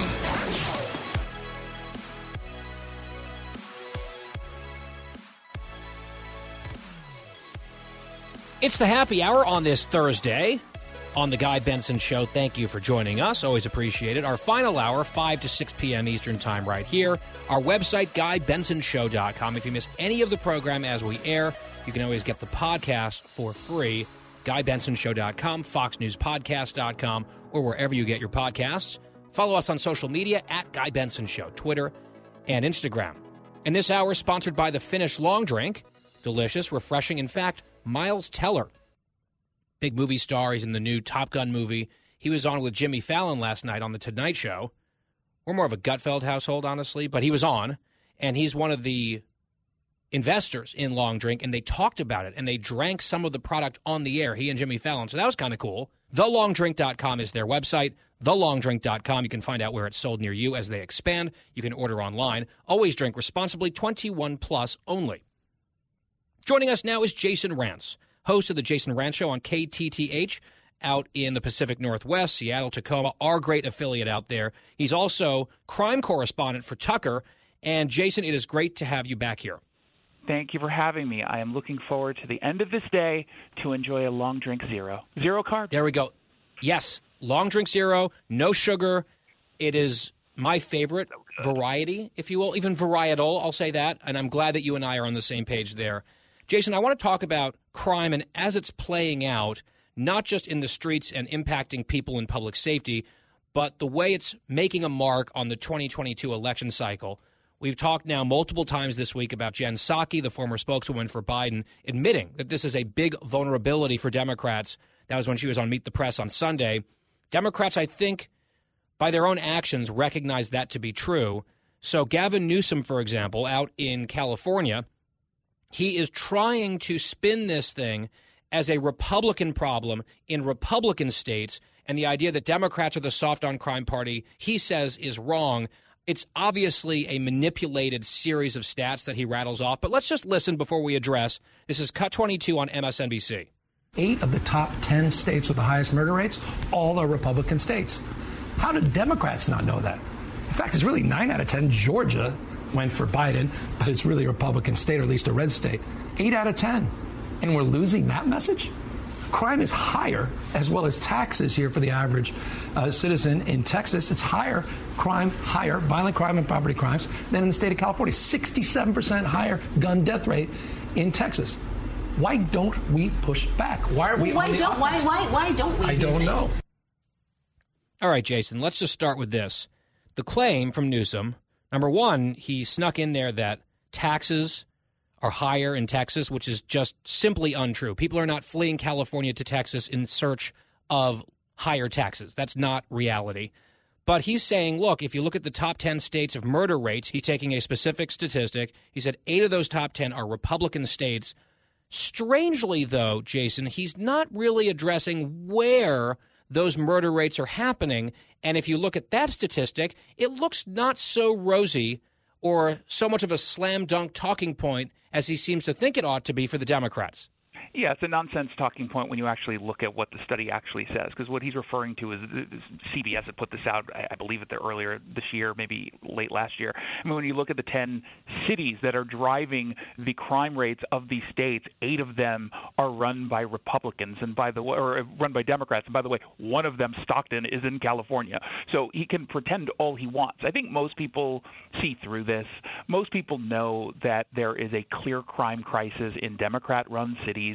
We all know that nationwide, and on top of that, we know exactly why it is. It's because the Democrat Party has embraced the defund police policies, and it's not just about defunding the police, of course. It was about dismantling the criminal justice system, and what they ended up doing, a lot of these policies across the country, hamstrung police. It allowed prosecutors to go easy on criminals, pushing folks into restorative justice programs instead of into jail, where some of them do belong, and going easy from a bail perspective, getting rid of cash bail. The Democrats were very good at branding themselves around BLM, and now they're suffering the consequences to the point where some of them are trying to have it both ways. I mean, when you look in Pennsylvania, for example, I think part of the reason why you're starting to see Gavin Newsom and others start to take these kinds of strategies here, talking points, is because the polls are not going the direction that Democrats want them to. Because the second that you focus on all of the issues that impact people at home, on the ground, it bodes well for Republicans. So John Fetterman not doing as well as he once was, and he's trying to change his sort of history, revise his website to get rid of BLM mentions, to try to pretend that he wasn't in favor of just releasing a whole bunch of criminals at the end of the day. People are paying attention, and every single day that goes by is an extra day that someone will become a victim of one of the policies that has led to this crime crisis, or at least know someone who is. And that does not help the Democrats. And I want to come back to Fetterman in Pennsylvania here in a second, but a similar talking point to what we just heard from Newsom, which is facile, right? On the surface, you can say, oh, wow, red state problem. Then you see these are blue city problems within red states. And if you look at on the statewide level, it is a real problem, not just in the places that he mentioned, but also in deep blue states as well. People are not accidentally associating crime waves with Philadelphia and New York and Los Angeles and San Francisco, where it got so bad they threw out the left-wing DA, or Chicago and Illinois. These are not mistakes. Minnesota, Minneapolis in particular, right? This is not something that people are just inventing out of whole cloth. This is because of the political decisions made by leaders in those places, leading to a steady drumbeat of disastrous outcomes for people. So Larry Krasner is the DA in Philly. He's one of these Soros guys, very similar actually to Chesa Boudin, who got tossed out by voters in SF. Krasner was challenged on his record, which has been awful. Murders spiking. I see they just got to 1,000 carjackings this year in the city of Philadelphia, a new record, 1,000 already in the year in that city. And on a local news media interview, Krasner was trying to say not only is his approach to crime working in Philadelphia, just like Newsom, he's saying this is a Trump, MAGA, Republican problem, cut 20. There are multiple things going on in the system, but it has never been the case before, until we had reformed prosecutors, where people tried to blame just one entity. We all have to work together, and the reality is that we have been more effective. And you are a reformed district attorney. Everybody in the country knows that. But maybe it's not working. It is working. The reality is that there's 1,000 people killed in 20 months. It is working. The reality is, when you look at all these different jurisdictions, we've had a devastating blow from the pandemic, and there is absolutely no correlation between being progressive or traditional and the rate of crime. So just the policies make no difference is what he's trying to claim here, Jason. And when specifically asked, or at least it's suggested that his mentality, his policy platform is not working, he asserts twice it is working. And the interviewer just interjects, there have been 1,000 murders in 20 months. 1,000 murders. I just said 1,000 carjackings in the year. And Krasner looks at that and says, this is working. It's succeeding. No correlation between policies and outcomes. He went on to basically repeat the same talking points as Newsom, saying that higher crime is a red state problem. He said this is a MAGA issue. It's not about blue cities. It's Republicans who are at fault. 8 of the 10 most violent cities are Trump cities. And I'm sorry, Jason, but if you look at some of these places, Detroit, Memphis, Birmingham, Baltimore, St. Louis, Kansas City, Cleveland, Little Rock, Milwaukee, and Stockton, to say nothing of the other big cities with huge problems, 9 of the 10 of them do not have Republican mayors, and 8 of the 10 of them have Democratic mayors, but he's trying to call those MAGA Trump cities. Does anyone believe this? No, and I think what's important to highlight, especially in that clip, he says it works, and then he says where it doesn't work, right? He says that the Republicans are the ones to blame. Okay, how are you judging whether or not something works? What are the statistics that Larry Krasner or anyone else is pointing to suggest that their policies are working? Because what we've seen across the board, homicide rates going up, rape going up, petty crime going up. So across all of the different categories of crime, you're seeing general increases. So I'm not entirely sure what metrics they're looking at when they're going to tell people that things are working. And at the end of the day, people experience what they experience. It is their perception, right? There certainly have been instances in which perception does not necessarily match data. In this case, that's not the case, right? I mean, in this case, it very clearly is matching the perception, the data. So when someone who lives in Philly or L.A. or Seattle, wherever, and they don't feel safe walking to the park with their kids, where they don't, as a small business owner, feel safe at the end of the day locking up, wondering whether or not there's going to be a break-in the next morning, when they have that feeling and they hear a comment like that coming from either Larry Krasner or anybody else, they know it's a lie.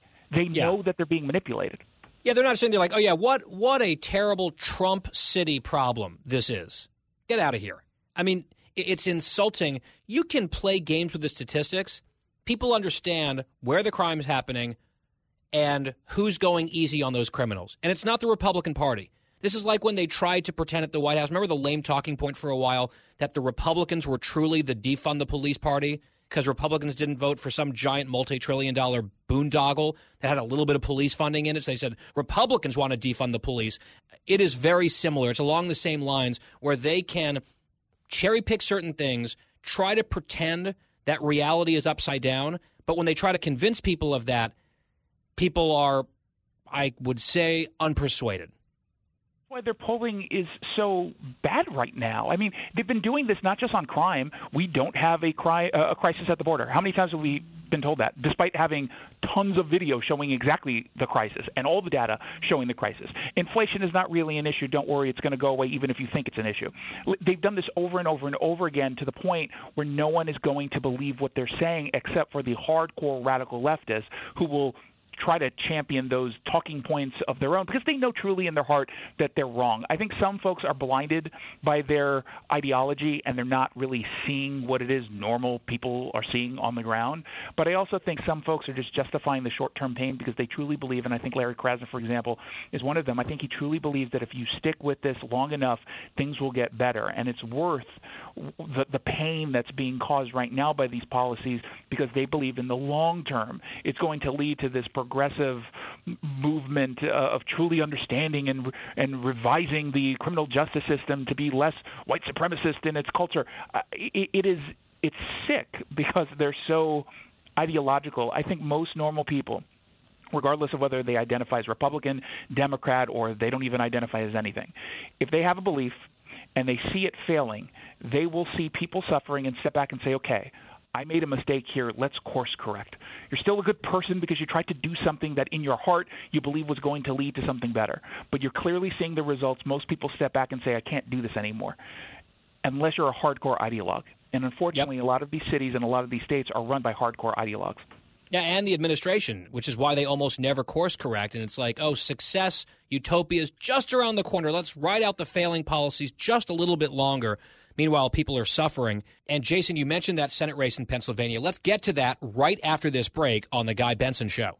Fresh conservative talk. Guy Benson Show.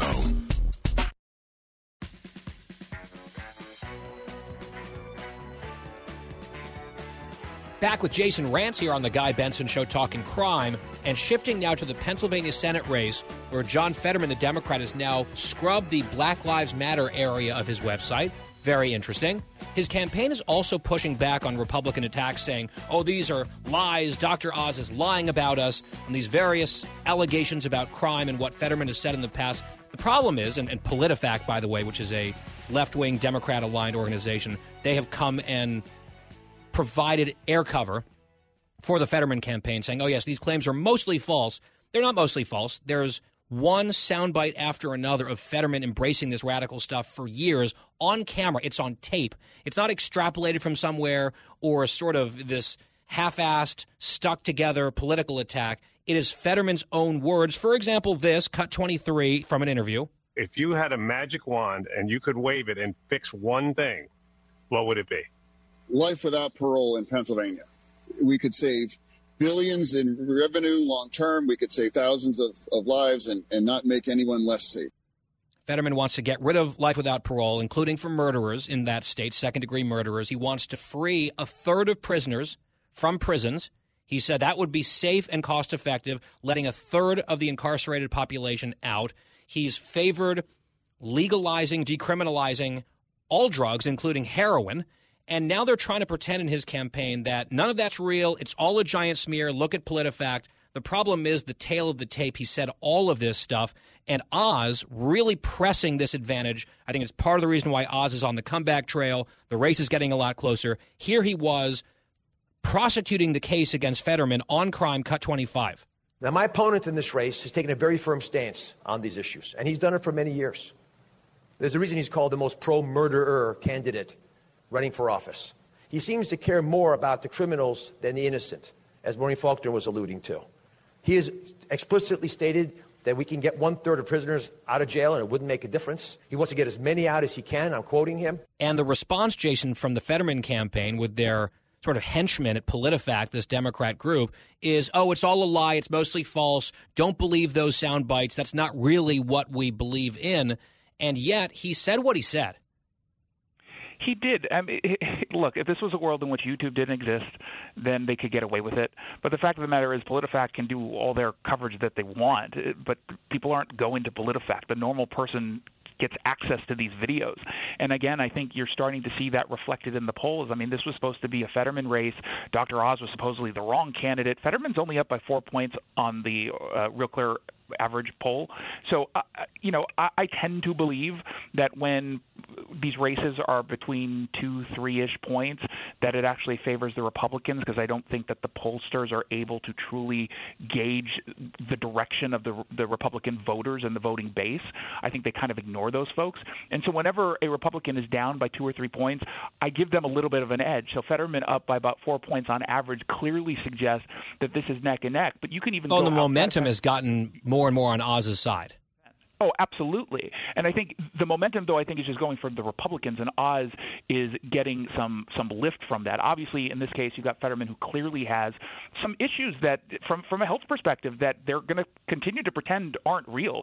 But we all know that they're real. But go ahead and look at, for example, Oregon. You've got a gubernatorial race going on where it is neck and neck in deep blue Oregon between a Democrat who's very far to the left and a Republican. It shouldn't be so close. The Republican is down by like 1.5, 2 points on average. For Oregon, that is telling you something. It's saying that people are experiencing the far left drift of these big cities like a Portland, like a Philadelphia. And they're saying this is enough. We cannot justify this anymore. And we started to see some of those hints early on. When you go ahead in San Francisco, deep blue San Francisco, and you end up recalling the DA, Chesa Boudin, because he went so far to the left. When you make significant changes at the school board level because they went so far to the left, those are Democrats who are saying that you guys are going too far. And no, Jason, I got it. No, I'm sorry. I've been reliably informed this is all a Trump MAGA city problem, and San Francisco clearly fits that mold in this absolutely ludicrous, preposterous fantasy world that they're trying to create for themselves. And we'll see if voters are buying it on November the 8th. We're getting awfully close to the election. Jason Rantz, host of the Jason Rantz Show, KTTH in Seattle and that surrounding area, our affiliate. He's also crime correspondent for Tucker Carlson Tonight. Jason, always enjoy our time together. Thank you. Love it. Thanks, man. And the Guy Benson Show Happy Hour resumes after this break.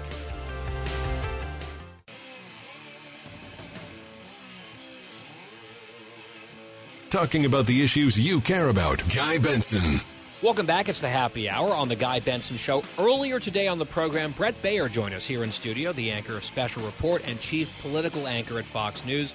Good conversation with him about the upcoming midterm elections. I'll be joining him on the panel this evening on Special Report around 6:45 Eastern. Here's part of my conversation with Brett. What can you tell us just in terms of what we might be looking for tonight on Special Report in terms of these new polling numbers? Well, I think what you're seeing across the board is a tightening of these races, and for the early sense that some Democrats were going to run away from races where Republicans were criticized for choosing the wrong candidate. All of that comes together as you get closer and closer to election, in part because people start paying attention fully, and because more and more policies are being talked about, and you're also seeing a ton of money go into these races on both sides. So what we're seeing across the board is that the House seems to have shifted while the Democrats picked up some momentum from the abortion, the Dobbs decision and the overturning of Roe v. Wade. That has shifted, it seems, in the past few weeks away from Democrats and more towards Republicans as issues like crime and immigration have risen on the import for a lot of people, not just along border states, but across the country. Yeah, I keep saying that at some point, and this time could be different, although Sean Trendy has a great piece today at Real Clear Politics about how the sometimes, this time is different mentality often does not actually play out in reality. And for that reason, I keep talking about the fundamentals of this cycle reasserting themselves at some point. And I feel like we've actually started to see that in these last couple of weeks, certainly on the House side. And then there's sort of the other element here, which is in some of these races, why the tightening, partisans start to quote-unquote, come home. And it's been difficult, for example, in Pennsylvania, where Dr. Oz squeaked through barely just a really tough bare-knuckle primary. And the reason he was down 10, 12 points to John Fetterman was his support among Republicans was very weak. It's starting to come up and up and up. Independents are now getting an earful about John Fetterman's record, especially on crime. And last night, the polling from our pollster found that far from a blowout, this is now a 4-point race. Fetterman's still ahead, but the momentum and the win certainly behind Oz's back. That's a really interesting one because if Oz can somehow keep this trajectory going and maybe overtake Fetterman, still a heavy lift, then the Republicans' path to a Senate majority is crystal clear in my mind. No, that's right. And I think Pennsylvania is going to be the bellwether to watch. I think you're right in your analysis that, candidate Joe Biden used to say, and my dad always told me that, Joey, don't compare me to the almighty, compare me to the alternative. And that's actually what happens is even in a bruising primary like Pennsylvania, where Dave McCormick really took it to Mehmet Oz, at some point you look towards the alternative. And those Republicans who were mad at Oz or those independents who said, I'm never voting for this guy, say, wait a second, am I voting for Lieutenant Governor Fetterman? And there's all these ads that say his policies on crime and jail and et cetera, et cetera. So that's right. I think that Republican base comes home. That's why you're looking at a race that's within the margin of error right now in Pennsylvania. And the momentum has shifted towards Oz. I think in that governor's race, that hurts Oz because Mastriano is trailing by 11 or so. Yeah, he's really trailing in that race. And so you'd need an awful lot of ticket splitters. And whether or not Oz can get enough of them if Mastriano gets hammered, I don't know. Maybe. Again, the trajectory, the momentum looks good for him right now. Fetterman does not seem to have the wherewithal to really defend himself effectively, whether it's because of his health issues, but also because the record is what it is. It's very ugly. I'll be talking about that a little bit later in the show today, focusing on crime, specifically with Jason Rantz. But almost the mirror opposite situation of that in terms of ticket splitting is in Georgia, where the Republican incumbent governor, Brian Kemp, basically every single poll that I've seen now for a month has Kemp up by 7, 8, 9 points. He's up, I believe, 7 in our new poll. And yet Herschel Walker, the Republican running for Senate, is trailing by 4 or 5 against Raphael Warnock in our poll. Now, there's other polls that show Herschel slightly ahead or tied. I think that's a very close Senate race. But if you're the Warnock people and you see the Republican governor leading comfortably and you've got all these undecideds, because I think even in our poll, the incumbent Warnock is nowhere near 50%. If there's a lot of undecideds out there, the president's very unpopular in the state, the Republican governor's doing well, then you're probably wondering how this shakes out in November for you. It's sort of the opposite problem, or at least for the opposite party in the Peach State.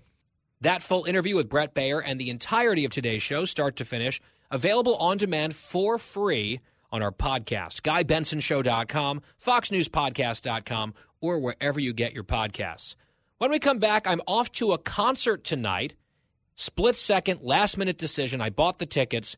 I'm actually excited about it, but I'm getting some major shade from some of the team here, especially a certain someone. It's Cookie, I'll just tell you. We will battle it out over her judgment right after this. For the full interview and more, go to GuyBensonShow.com.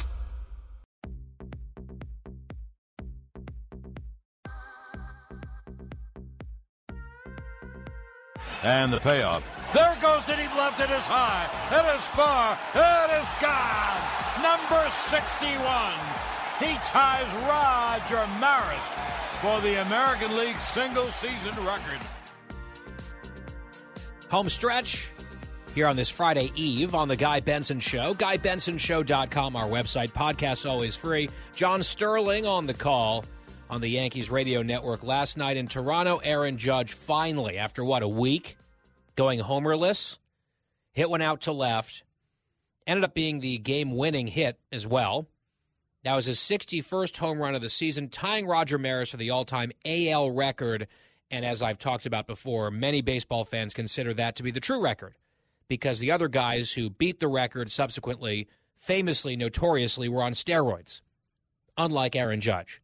So all rise for the man who has now tied the record, and hopefully over the next roughly 7, I want to say, regular season games, Judge will set a new record, and that will be for the American League technically, officially, but in my mind and the minds of many others, it will be the new record for number 99 for the New York Yankees. Congratulations to Aaron. Finally, that monkey is off of his back. I wouldn't be surprised if he hits another one soon. Hopefully, the Yankees keep playing well because it's just about winning heading into the playoffs. Meanwhile, I mentioned this at the very top of the hour here in the Happy Hour with Jason Rantz. We were talking about how this hour is always sponsored by our friends at the Finnish Long Drink, growing rapidly, expanding, the popularity through the roof, thelongdrink.com. And last night on The Tonight Show, Miles Teller, the big actor, he's an investor in the Long Drink, he was talking about the product. They drank it, actually, on the air with Jimmy Fallon, The Tonight Show. Now, we tend to be a Gutfeld or bust home, at least in our neck of the woods. But this was still a pretty cool thing, talking about the Long Drink at some length on the air. Here's a little snippet, cut 36. You're an investor in this stuff, in this beverage called Long Drink. Right. I like this stuff, and I didn't know even that you were an investor in this. It's fantastic, yeah. So I got involved. I he starts telling the story. He starts informing people about what it is. It's the national beverage of Finland. It sort of tastes like a Fresca. It's premium liquor, not a seltzer. I'm like, oh, our audience is very familiar with all of these talking points because we've been telling you about them for years. But still a pretty neat thing. And then they did a little cheers and they drank, and Jimmy Fallon had the Long Drink strong in the black can, 8.5% alcohol. He said his wife is a big fan. She is also Finnish. So just a little thing. Maybe you heard about it here first, but Long Drink's taken over. And we're proud to be a part of it. We're very proud to have them as a sponsor here on the Guy Benson Show. Now, this evening, it is still a school night. I've been trying to cut down on alcoholic beverages Sunday through Friday. And then Friday night, it's sort of like, okay, weekend time. But admittedly, I'll confess, I might have an adult beverage or two this evening because I'm going to a concert. I wasn't sure if I was going to pull the trigger. I had it on my calendar as a maybe, almost a call me maybe. And I wasn't sure which direction I was going to go, yes or no, but I'm in town. There were a few seats left on StubHub. And so Adam and I are going to go see Carly Rae Jepsen tonight, actually at this venue that I've never been to. In this cool area in D.C. I've always wanted to go to this theater or concert venue, and she's playing there. I saw on social media some of my friends or people that I know were at her concert in New York last night at Radio City Music Hall, and they loved it. I will say I'm not really a giant Carly Rae Jepsen fan. She is famous for Call Me Maybe, her one big smash hit. I think it's unfair to call her a one-hit wonder because she's had a few other songs that made it to the charts and had some radio play. None of those particular songs are my favorite. The whole reason I'm going to go see her is I like some of her music, but I love one of her songs.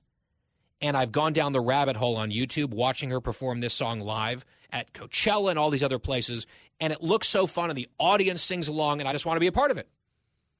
It's called Cut to the Feeling. I've talked about it on the air before. We've added it as a bumper song here. And it's one of the best pop songs I'd never heard of. I actually first heard it while I was exercising. So on the Peloton, the instructor played it, and I thought I had discovered a brand new cutting-edge hot jam.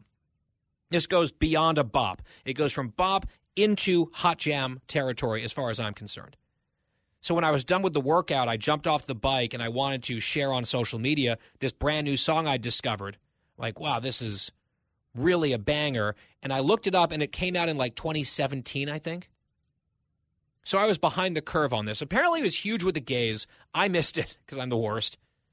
Many other people had never heard it. Producer Christine is baffled that I'm going to this concert. It just seems, I guess, in her mind, off-brand for me. I don't know. But I told her I love this song, Cut to the Feeling. She had never heard it. I guess she was out.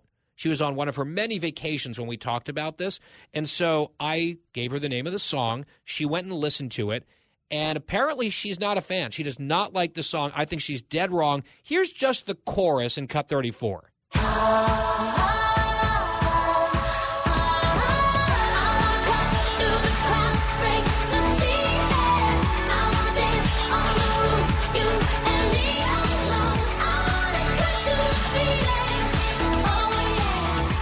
Christine, this is just high-quality pop. It's a great, great chorus. It builds.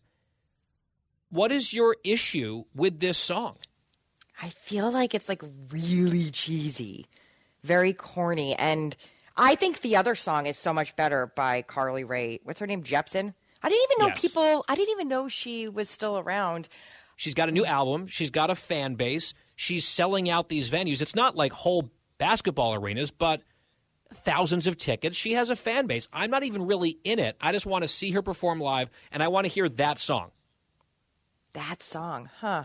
I would definitely go for the Call Me Maybe song, I think. That's the one that everyone knows, and I think that she actually, there was a disservice done in that Call Me Maybe blew up so big that it was played so much it got overplayed and turned some people off, and then people didn't really take her seriously from that point forward. And I think it may have, in a weird way, stunted her career a little bit because, as far as I'm concerned, Cut to the Feeling is just a better song than Call Me Maybe, which is catchy. There's no doubt about it, which is why they played it roughly 1 billion times when it was hot whenever it first came out. It's years ago at this point.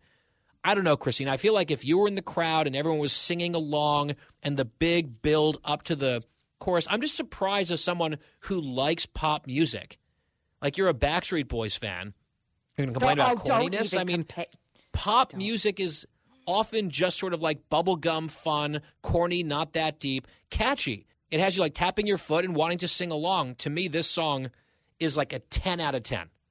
I mean, I would at best maybe give it a 5. Wow. And I have to say, like, hurtful. You know, you and I banter a lot. We make fun of each other a lot on air. But, like, to me, you're a pretty cool person. Like, on the cool chart, you got some points there. No, that's wrong.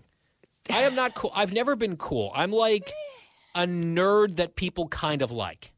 No, I don't see it that way. But this makes me question a lot. Now I know how you feel. Like, I don't know. It was very shocking to me when you said where you were going tonight. It was also very surprising listening to that song, knowing you liked it. And then when I had to tell you, like, Guy, where do you stand with Olivia Rodrigo? Because that's where all the kids are at. Those are the bops, as you call it. Yeah, but those are like 19-year-olds. They're like 19-year-olds who like her, and it's fine. And she stole one of her most famous songs from a millennial, by the way, and it was like basically the same exact song. That was a whole controversy. And look, she's fine. She's got some music that people like. It comes on the radio. I don't mind it. I probably wouldn't go see her in concert, but if she cranked out a hit like Cut to the Feeling, then maybe I'd reconsider. Yeah, can I interject here for a second?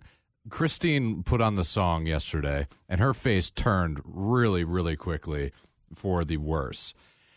And I'm just thinking, sitting here, she's not one to judge because she's obsessed with Phil Collins. And so I'm sitting here thinking, this song is a bop. I give it that for sure.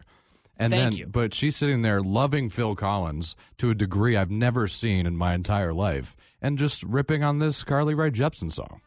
Well, Dan, okay, I think Oh. that's a fair point, except, and here's the thing, Christine, I'm going to be magnanimous, Phil Collins is really good. Phil Collins and Genesis just sold the rights to their music for $300 million. You don't do that by accident without having a lot of hits that people like. I would see Phil Collins in concert, Christine. I'm just surprised, as someone who likes sort of some, let's just say, basic pop music, let's be real, I think Carly Rae falls into that category, and I am just taken aback by the extent of your hostility, especially on this fantastic song. Wyatt has now put his headphones on like he has something to say. Quiet, Wyatt. You're not exactly a musical maven necessarily.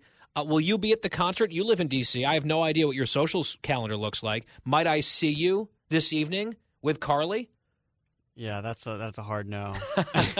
I have to kind of agree with Christine. I'm not a huge fan of this song. It's not too great. I don't know. I mean, it's like not like something I would like skip if it was playing on like a shuffle, but like it's not something I would actively seek out to play. I'm amazed. I've probably listened to this song 100 or 200 times since I discovered it just a few months ago. I will be able to sing along to the lyrics, unlike most of the songs tonight. I'm actually worried about the other hour and a half or whatever of this concert. I'll know Call Me Maybe. I'll know this one by heart. There's a few other ones that I can't name off the top of my head that I will recognize. And then there'll be some other songs. Who knows? Maybe I'll discover an even more amazing bop that's maybe a deep track that I can share with Christine for her to dump on tomorrow. So we'll find out. I hear your judgment, Wyatt. I hear your judgment, Christine. Duly noted for the annual review, by the way. And Dan, thank you. It is a bop. You are correct. And with that, I'm going to go head off to Special Report. I can guarantee you I'm the only person on the Special Report panel tonight going to Carly Rae Jepsen immediately afterwards. I'm quite certain. Who knows? Maybe Brett will be there. No chance. I'll be back here tomorrow one way or another. Same time, same place, on the radio. Thank you for listening. Have a great night. Hey, and maybe we'll do a caller topic tomorrow so I can actually say, call me maybe.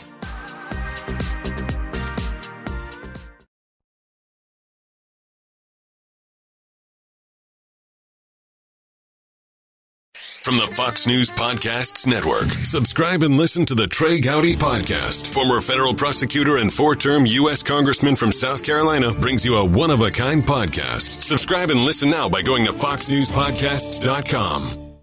Listen to the show ad-free on Fox News Podcast Plus, on Apple Podcast, Amazon Music with your Prime membership, or subscribe wherever you get your podcasts.